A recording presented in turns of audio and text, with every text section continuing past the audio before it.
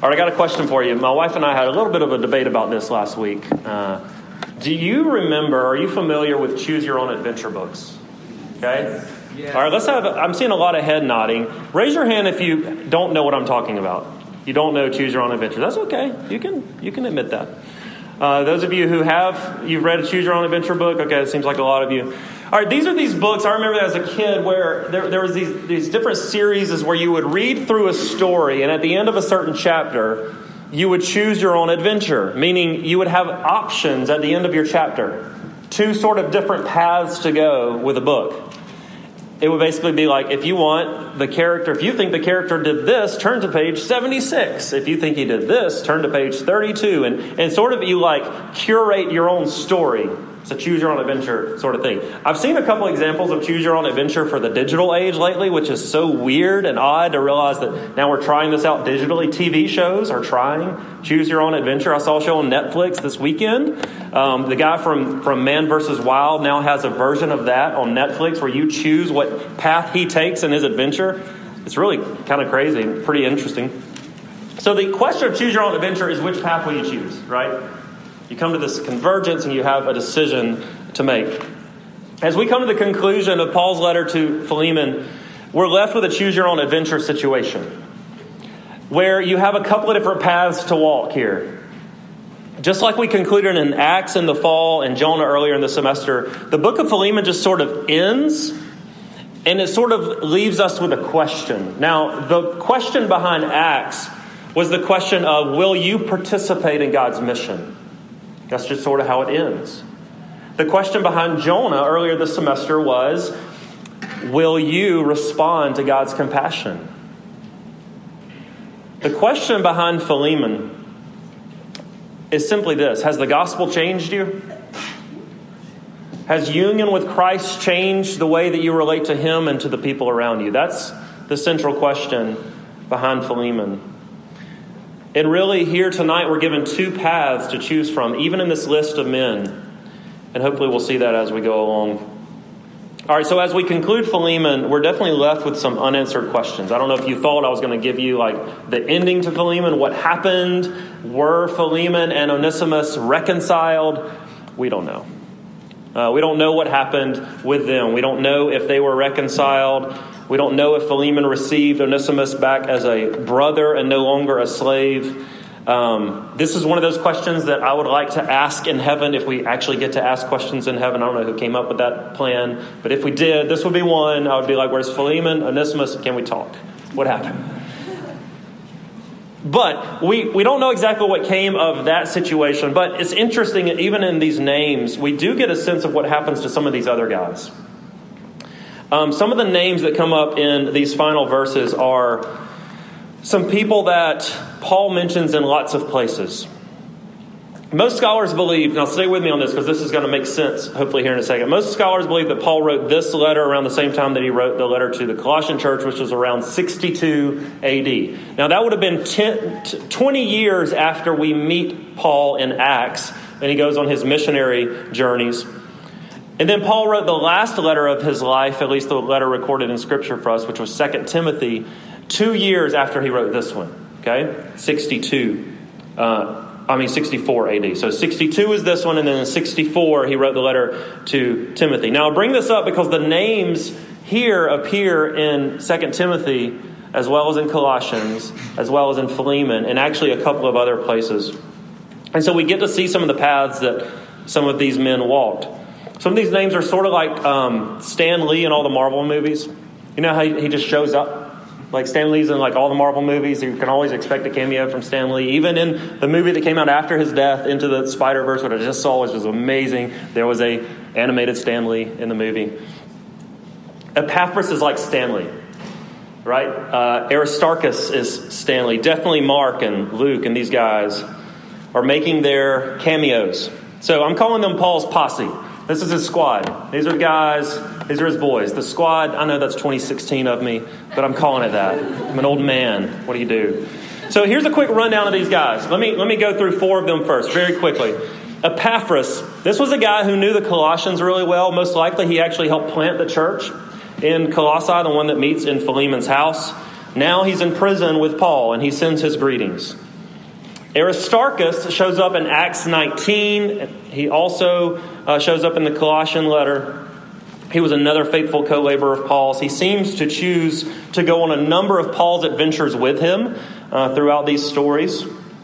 Luke is a familiar name. It is that Luke that you know of from other places in Scripture. That Luke who wrote the Gospel of Luke and wrote, what other book did Luke write? Acts, that we studied in the fall. He's a physician who was a common companion of Paul's throughout much of his ministry. If you remember in Acts, if you've ever read through it, it turns first person at one point. All of a sudden, the they turns to we. That's Luke talking about his own involvement in the story. And then there's Mark. And I love this part of it. Mark, or as he's named in other places, is John Mark. What I love about Mark's mention in Philemon is it goes back to Acts 15. You don't have to turn there, but there's this story in Acts 15 about Paul and Barnabas having a disagreement. It was a disagreement over someone that Paul basically felt was not able to minister with them. And they split over this person, Paul and Barnabas, and they went separate ways for a time. In fact, the text in Acts tells us that a sharp disagreement arose between them. And they went separate ways. Do you know who the disagreement was over? It was John Mark. 20 years ago. Here's why this is huge for me, because Paul is calling Philemon to a ministry of reconciliation, is he not? He's calling him to a ministry of reconciliation between believers who have had a sharp disagreement. A brother in Christ who he disagrees with. But Paul is not calling him to reconciliation without having walked that path himself before. And so 20 years after their very public split, now imagine your disagreement is recorded, in the scriptures for all of eternity. They had a very public disagreement, and now 20 years later, now Mark is with Paul again. Isn't that beautiful? He's with him, he's laboring with him, serving as a faithful minister alongside him in his imprisonment in Rome. That is amazing to me. The gospel of reconciliation is real, and it produces real change and real relationships. And so in these four men that I just named, we have path number one. And that's the path of walking faithfully with the Lord, maybe over the long haul. But there's another path in this choose your own adventure story. Because there's one more name in Paul's posse here. It's Demas. With these other four names, we've seen tremendous growth and people changing in all sorts of good ways. But with Demas, we find another change. And with Demas, we find a warning. We find a warning in his story. I've always found Demas' story, even the very little that we know about it, to be really, really heavy. For years, Demas' story has sort of bothered me, if I'm honest. Because at times I've wondered, am I going to end up like Demas? I thought about being really gutsy and naming this message, Don't Be a Demas. That sounded edgy in my head. Don't be a Demas. But I didn't name it that. But I feel that in my own heart. Don't be Demas. And it's only by God's grace that any of us don't turn out to be Demas. So you're wondering, what's up with Demas? I want to do something that's going to make you feel a little uncomfortable for a second. If this didn't, maybe this other thing will. I want you to look around the room right now. And I want you to look at your friends. I want you to look at the people that you hope to walk through college with, or maybe those you've walked through college with. Okay? Make some eye contact. People that you've sat in Bible studies with, had lunches, ridden to conferences together, had times, you can stop looking around now. Had times of very deep conversations, times of a lot of fun, times of hard conversations and tears, a lot of times of laughter. The hard and sad reality of college ministry. I'm giving you some honest stuff as I've been processing this story tonight. One of the hard realities of college ministry is that this is only a snapshot, right? This is only, from our perspective, from my perspective as a campus minister, this is only a window, a small window into your lives, 18 to 22, 23, whatever. It's a blip on the radar. But we're trusting that God will do something during these 4 short years that will have a lifetime of impact. That's what we hope will happen. It's why RUF exists. But there's always this question. And the question is this: will it last? Will it last? Will what you have learned and experienced in gospel community, whether it's an RUF or hopefully other campus ministries or a church that you're involved in, will it continue past this unique time in your life? To say it plainly, will you be walking with the Lord, say in 30 years from now? Will your friends be walking with the Lord in 15 years from now? Let's say 2 years from now. Because the truth is, and this is a warning that comes from this passage, not all of us will be. Okay? It was just 2 years after Paul wrote this letter to Philemon, one of the leaders in the church, that he wrote another letter to another leader in the church, Timothy. That second letter to Timothy, you can turn there if you want to, or just write it down. It's 2 Timothy 4:9, where we learn about Demas. 2 years after Demas was with Paul, as he's writing to Philemon, Paul writes this. He says to Timothy, "Do your best to come to me soon, for Demas, in love with this present world, has deserted me and gone to Thessalonica." It's one of the saddest verses in the Bible, and it's bothered me for about 20 years. For Demas, in love with this present world, has deserted me. What became of Demas? We don't know. How did he fall in love with this present world? What does that exactly mean? We don't know. But I do know many ways that I could fall in love with this present world. I do know of many ways that you could too. Many ways that lots of us probably already have fallen in love with this present world, and we might be tempted to desert God and His people along the way. And especially on the college campus, y'all, there's plenty of opportunities to fall in love with this present world and completely miss the calling of the Christian life. I want to try to work this out over the next few minutes. I read an article, I just read it today, and so I included a lot of this as I was reworking this thing. It just published yesterday by the really famous New York Times columnist named David Brooks. You can Google this article. It's called 5 Lies Our Culture Tells. It's very short. 5 Lies Our Culture Tells. It's like it was written for this message. And so I'm going to insert some of his lies because I feel like he's talking to you. And he's talking to me. Some of the lies that our culture is spreading, particularly to college students, because his opening says this. He says, college mental health facilities are swamped. Does that sound familiar? College mental health facilities are swamped. Suicide rates are spiking. And at the root of it all is this problem. We've created a culture based on lies. It's really interesting. Pulls you in a little bit, right? What are his lies? I'm not going to give you all 5. I'll let you go read it. I want to give you 3 that he mentions. Number 1, that career success equals fulfillment. He writes, "This is the lie we foist on the young. In their tender years, we put the most privileged of them inside a college admissions process that puts achievement and status anxiety at the center of their very lives. And that begins advertising's lifelong mantra, if you make it, life will be good.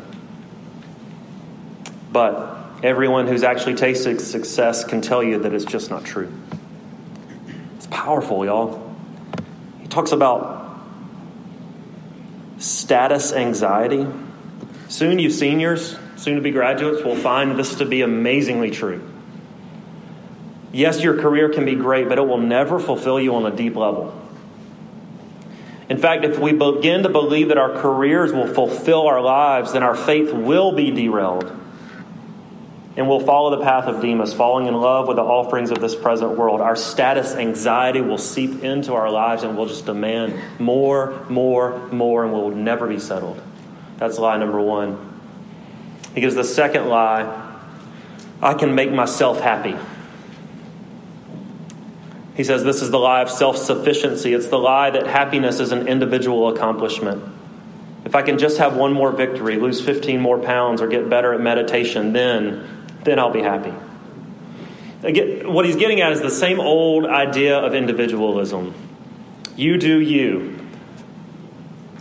get a little more, lose a little more, make a little more. It's the promise that never delivers, and it's the path that will always lead to wanting more. That's lie number 2. And lie number 3 on his list is life is an individual journey. And I thought this was so interesting coming from him. This is New York Times.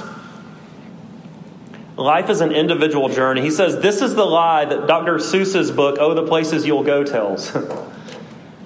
In adulthood, each person goes on a personal trip and racks up a bunch of experiences. And whoever has the most experiences wins. This lie encourages people to believe freedom is the absence of restraint. Be unattached. Stay on the move. Keep your options open. Y'all heard any of these phrases before? But in reality, the people who live best tie themselves down. They don't ask, what cool thing can I do next? They ask, what is my responsibility in this place? They respond to some problem or get called outside of themselves by a deeper love. By planting themselves in one neighborhood or one organization or one mission, they earn trust. They have the freedom to make a lasting difference. And this is his line. He says, it's the chains that we then choose to make ourselves free. He goes on to talk about other lies, finding your own truth, being rich or successful. But his conclusion is this, and this will be my last quote from Brooks, and I want to summarize it. He says, the message of our day is that you are what you accomplish. Or that if you perform well, people will love you. No wonder it's so hard to be a young adult today. No wonder our society is fragmenting. We've taken the lies of hyper-individualism and we've made them the unspoken assumptions that will govern our lives. It's really powerful what he's saying. I think his message is really important, especially when we talk about falling in love with this present world, what it might look like. It looks like individualism. It looks like materialism. It looks like comfort and power, even on this campus. And I kind of want to speak carefully here, but I also want to speak directly. Sometimes it looks like Ring by Spring, doesn't it? The pressure cooker of this campus in all sorts of ways that we could summarize by the lingo of the culture. What might you compromise in order to get what our culture is promising? That's the question behind falling in love with this present world. What could take us out of the race? That's the warning of Demas. Now, let me be clear what I'm not saying. And some of you are already like, I'm not sure this guy is right. I'm not saying that if you are a Christian, you can lose your salvation. I don't believe that's what's happening to Demas. He's not losing his salvation. You cannot lose your salvation according to Scripture if you're a Christian. We could look at 1,000 verses about that if you have any questions. So that leaves 2 other options then about Demas. One option is that perhaps he was never a Christian in the first place. And I think it's John who says in another place, they were with us, but they were not of us. There's people in churches all across America. There's plenty of people in churches in this town who are not actually Christians. They are with us, but they are not of us. And that may be what's going on with Demas. And his true faith or lack of faith is exposed later. Or option number 2 is that Demas was a Christian. He remained a Christian, obviously, because you don't lose that. But he went from serving the Lord faithfully to running and rebelling. And I kind of think that's more likely. We know that God did not abandon Demas, but it seems that Demas at least abandoned Paul. And we can infer from that, which probably means he was running from God too, because the world looked better. Maybe Demas repented and turned to the Lord again. I hope so. But we don't know. But we are warned. C.S. Lewis famously wrote, it would seem that our Lord finds our desires not too strong but too weak. He says we're half-hearted creatures fooling around with drink and sex and ambition when infinite joy is offered to us. Like an ignorant child who wants to go on making mud pies in a slum because he cannot imagine what is meant by the offer of a holiday at the sea, we are far too easily pleased. You hear his word picture there. We are like ignorant children making mud pies in the slum when we don't understand what is meant by an offer of a holiday at the sea. His point is that he uses the categories sex and drink and ambition, which are pretty good categories to speak to today, are not our main problems, but they have become our favorite solutions. The things we turn to hide and cope with our other problems. And we are far too easily pleased, and we can miss out on the deeper life that God has called us to by running to the quick fixes that never satisfy, but they're right there in front of us. This will work. And so there's the warning. Don't fall in love with this present world. So maybe the question that you're all sort of like asking now and feeling is, what do I do about this? What do we do with that warning? And so we return back to the key of the whole letter. When we first started the study in Philemon 3 weeks ago, I mentioned the key, the koinonia key. That's the theme undergirding the whole letter. It's this deep union that Christians share with one another. But there's a key underneath that key. It's like a master key. Or it's like the bread of a really good sandwich. There's this key that comes up in this passage that's the beginning and the end of the letter, like bread, like an Oreo, like other things, bookends. You get the picture? Like bread, bookends, or an Oreo. It's the thing that's on the outside that holds everything together. And so the key, the bread, the Oreo, the bookends is this little word, grace. You see it very early in Paul's letter, grace to you and peace. And then at the very end, he concludes, the grace of the Lord Jesus Christ be with your spirit. Grace in the biblical sense is undeserved favor. Because the bottom line is that any one of us can be Demas, were it not for grace. And for that matter, any of us could be Onesimus, the thieving servant, were it not for grace. Or we could be Saul, the persecutor, the violent terrorist, were it not for grace.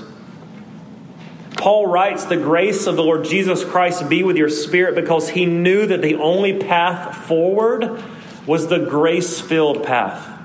The only hope for reconciliation in that situation was grace.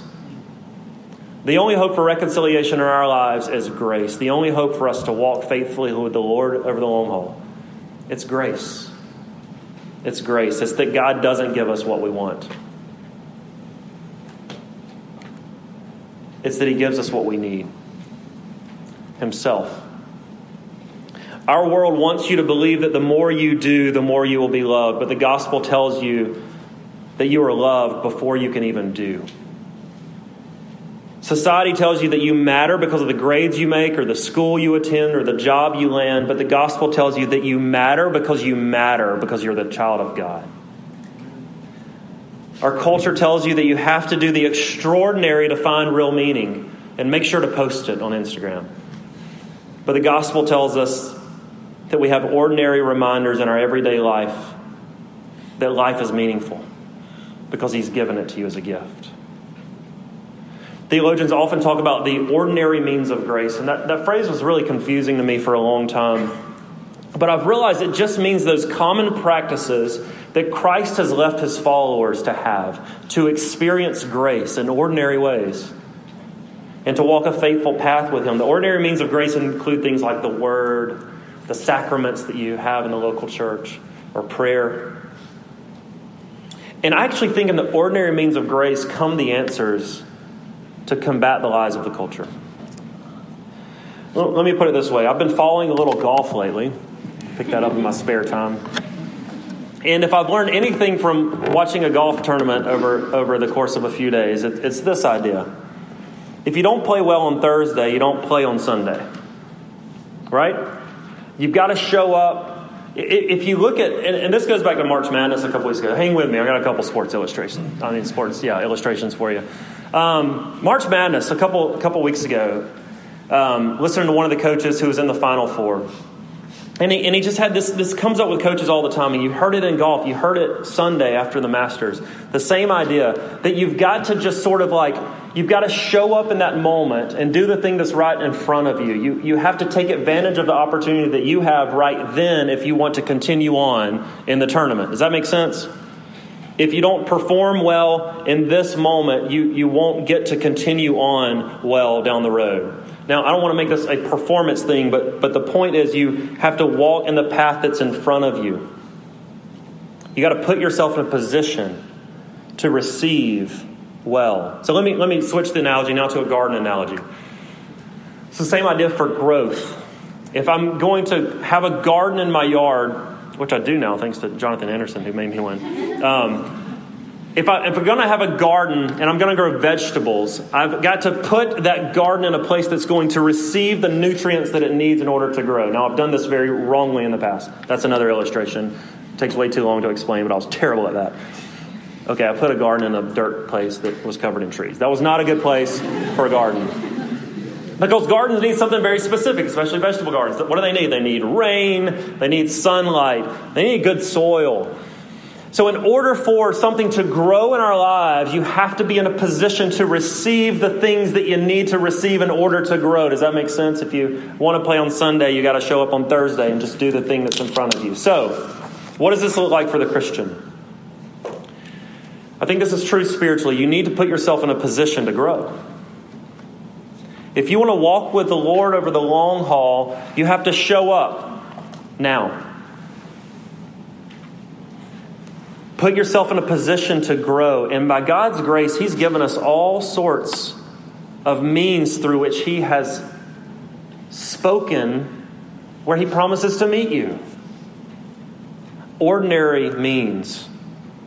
He's offered you common elements that we can lean into in order to receive the grace that we need for our lives. And so let me just name 3 and we'll be done. 3 very simple means of grace that God has given us. We need God's Word. We need God's Word. This isn't just some book of stories. It's not some antiquated theological ideas. It's not something distant that sits on my shelf to make me feel guilty through college. These are the words of life. These are the words of life. It's common. It's ordinary. It's black letters on white pages, ordinary. But these are the words of the Lord that will stand forever. And if you need direction, it's here. You need wisdom. You need guidance. You need hope. You need healing. The words of life are here, recorded for us in the pages of Scripture. It's all here. David Mathis gives this great illustration in his little book called I think it's called The Ordinary Means of Grace or something like that, where he talks about, he says, I can flip on a light switch, but I don't provide the electricity. I can turn on the faucet, but I don't make the water come out. He says there will be no light and there will be no water unless someone else provides it. All I'm doing is flipping a switch, turning on the faucet. And that's true for the Christian life. He says grace is essential for our spiritual lives, but we don't control the supply. We can't make grace flow, but God has given us little circuits to connect and pipes to open in case it's there for us. I love his picture there. Flip on the light switch. Turn on the faucet. Let grace flow into your lives. That's what we have promised in the pages of Scripture. That could look like all sorts of things practically. I just want to encourage you to use the words that God is giving you. You could come up with a Bible reading plan. You can use a devotional. You can read your Bible with a friend or whatever it is. Pull up an app on the phone. Listen to something. There's some great audio Bibles out there. Just something where God's Word speaks. It's ordinary, right? We need it. We need God's Word. That's number 1. Number 2 is we need God's people.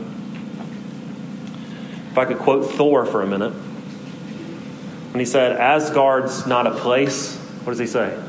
It's a people. That is one of the truest statements of the church I've ever heard.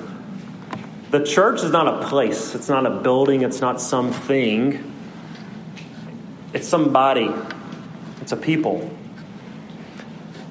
God has provided for you, if you're a Christian, with a people who are charged to help you remember who you are in this world, because we so often forget.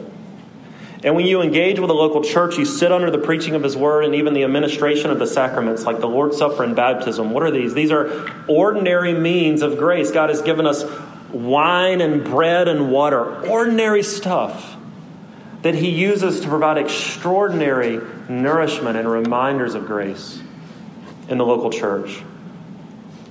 Vivid reminders that you are not alone. God is with you. And His people are with you. As David Brooks said, plant yourself somewhere. And number 3, we need God's Word, we need God's people, and we also need God's ear. We need prayer. For me, I know when I'm believing the lies of the culture when I am prayerless. Does that make sense? When I'm prayerless, and it's way more often than I would ever be comfortable telling you, it's when I'm believing the lies of the culture that I can do it. I can do ministry. I can show up. I can teach. I can hang out. We can have one-on-ones. We can talk about hard things in your life. That's not going to go well for very long. Prayerlessness is a sign that we have bought the lies of the culture. Hook, line, and sinker. Individualism, self-dependency, the lie that I am what I do. When I believe these lies, I work too long and I don't go home when I should. Or I'll worry about stuff too late in the night and it affects sleep, or it affects my time with Kelly or the girls, or I'm short with them. That's me believing lies. And it affects family life. We need God's ear, though. We need God's ear. He wants to hear these concerns. The ears of the Lord are open to his people. We need to confess our self-dependency and lean on his grace, to cast your burdens onto Jesus, for he cares for you, for he loves us all. Friends, don't be a Demas, but instead look to the Jesus who loves you so. He will never let you go. Rest your weary soul in him. I want to end with this verse for this series. The author of Hebrews picks up this theme. After he goes through his famous hall of faith in Hebrews 11, he comes to Hebrews 12. And he says these great lines where he says, "Therefore, since we are surrounded by so great a cloud of witnesses, let us lay aside every weight and sin which clings so closely, and let us look to Jesus, the author and perfecter of our faith, who for the joy set before him endured the cross, despising the shame, and is seated at the right hand of the throne of God." I know that's wordy, but what he's saying is that we have things in our lives that weigh us down, that will sideline us from the race. And he says, set those aside and look straight to Jesus, the author and perfecter of your faith, because we can't do this on our own. But he, for the joy set before him, endured the cross. Do you know, friends, what the joy set before Jesus was? It was you.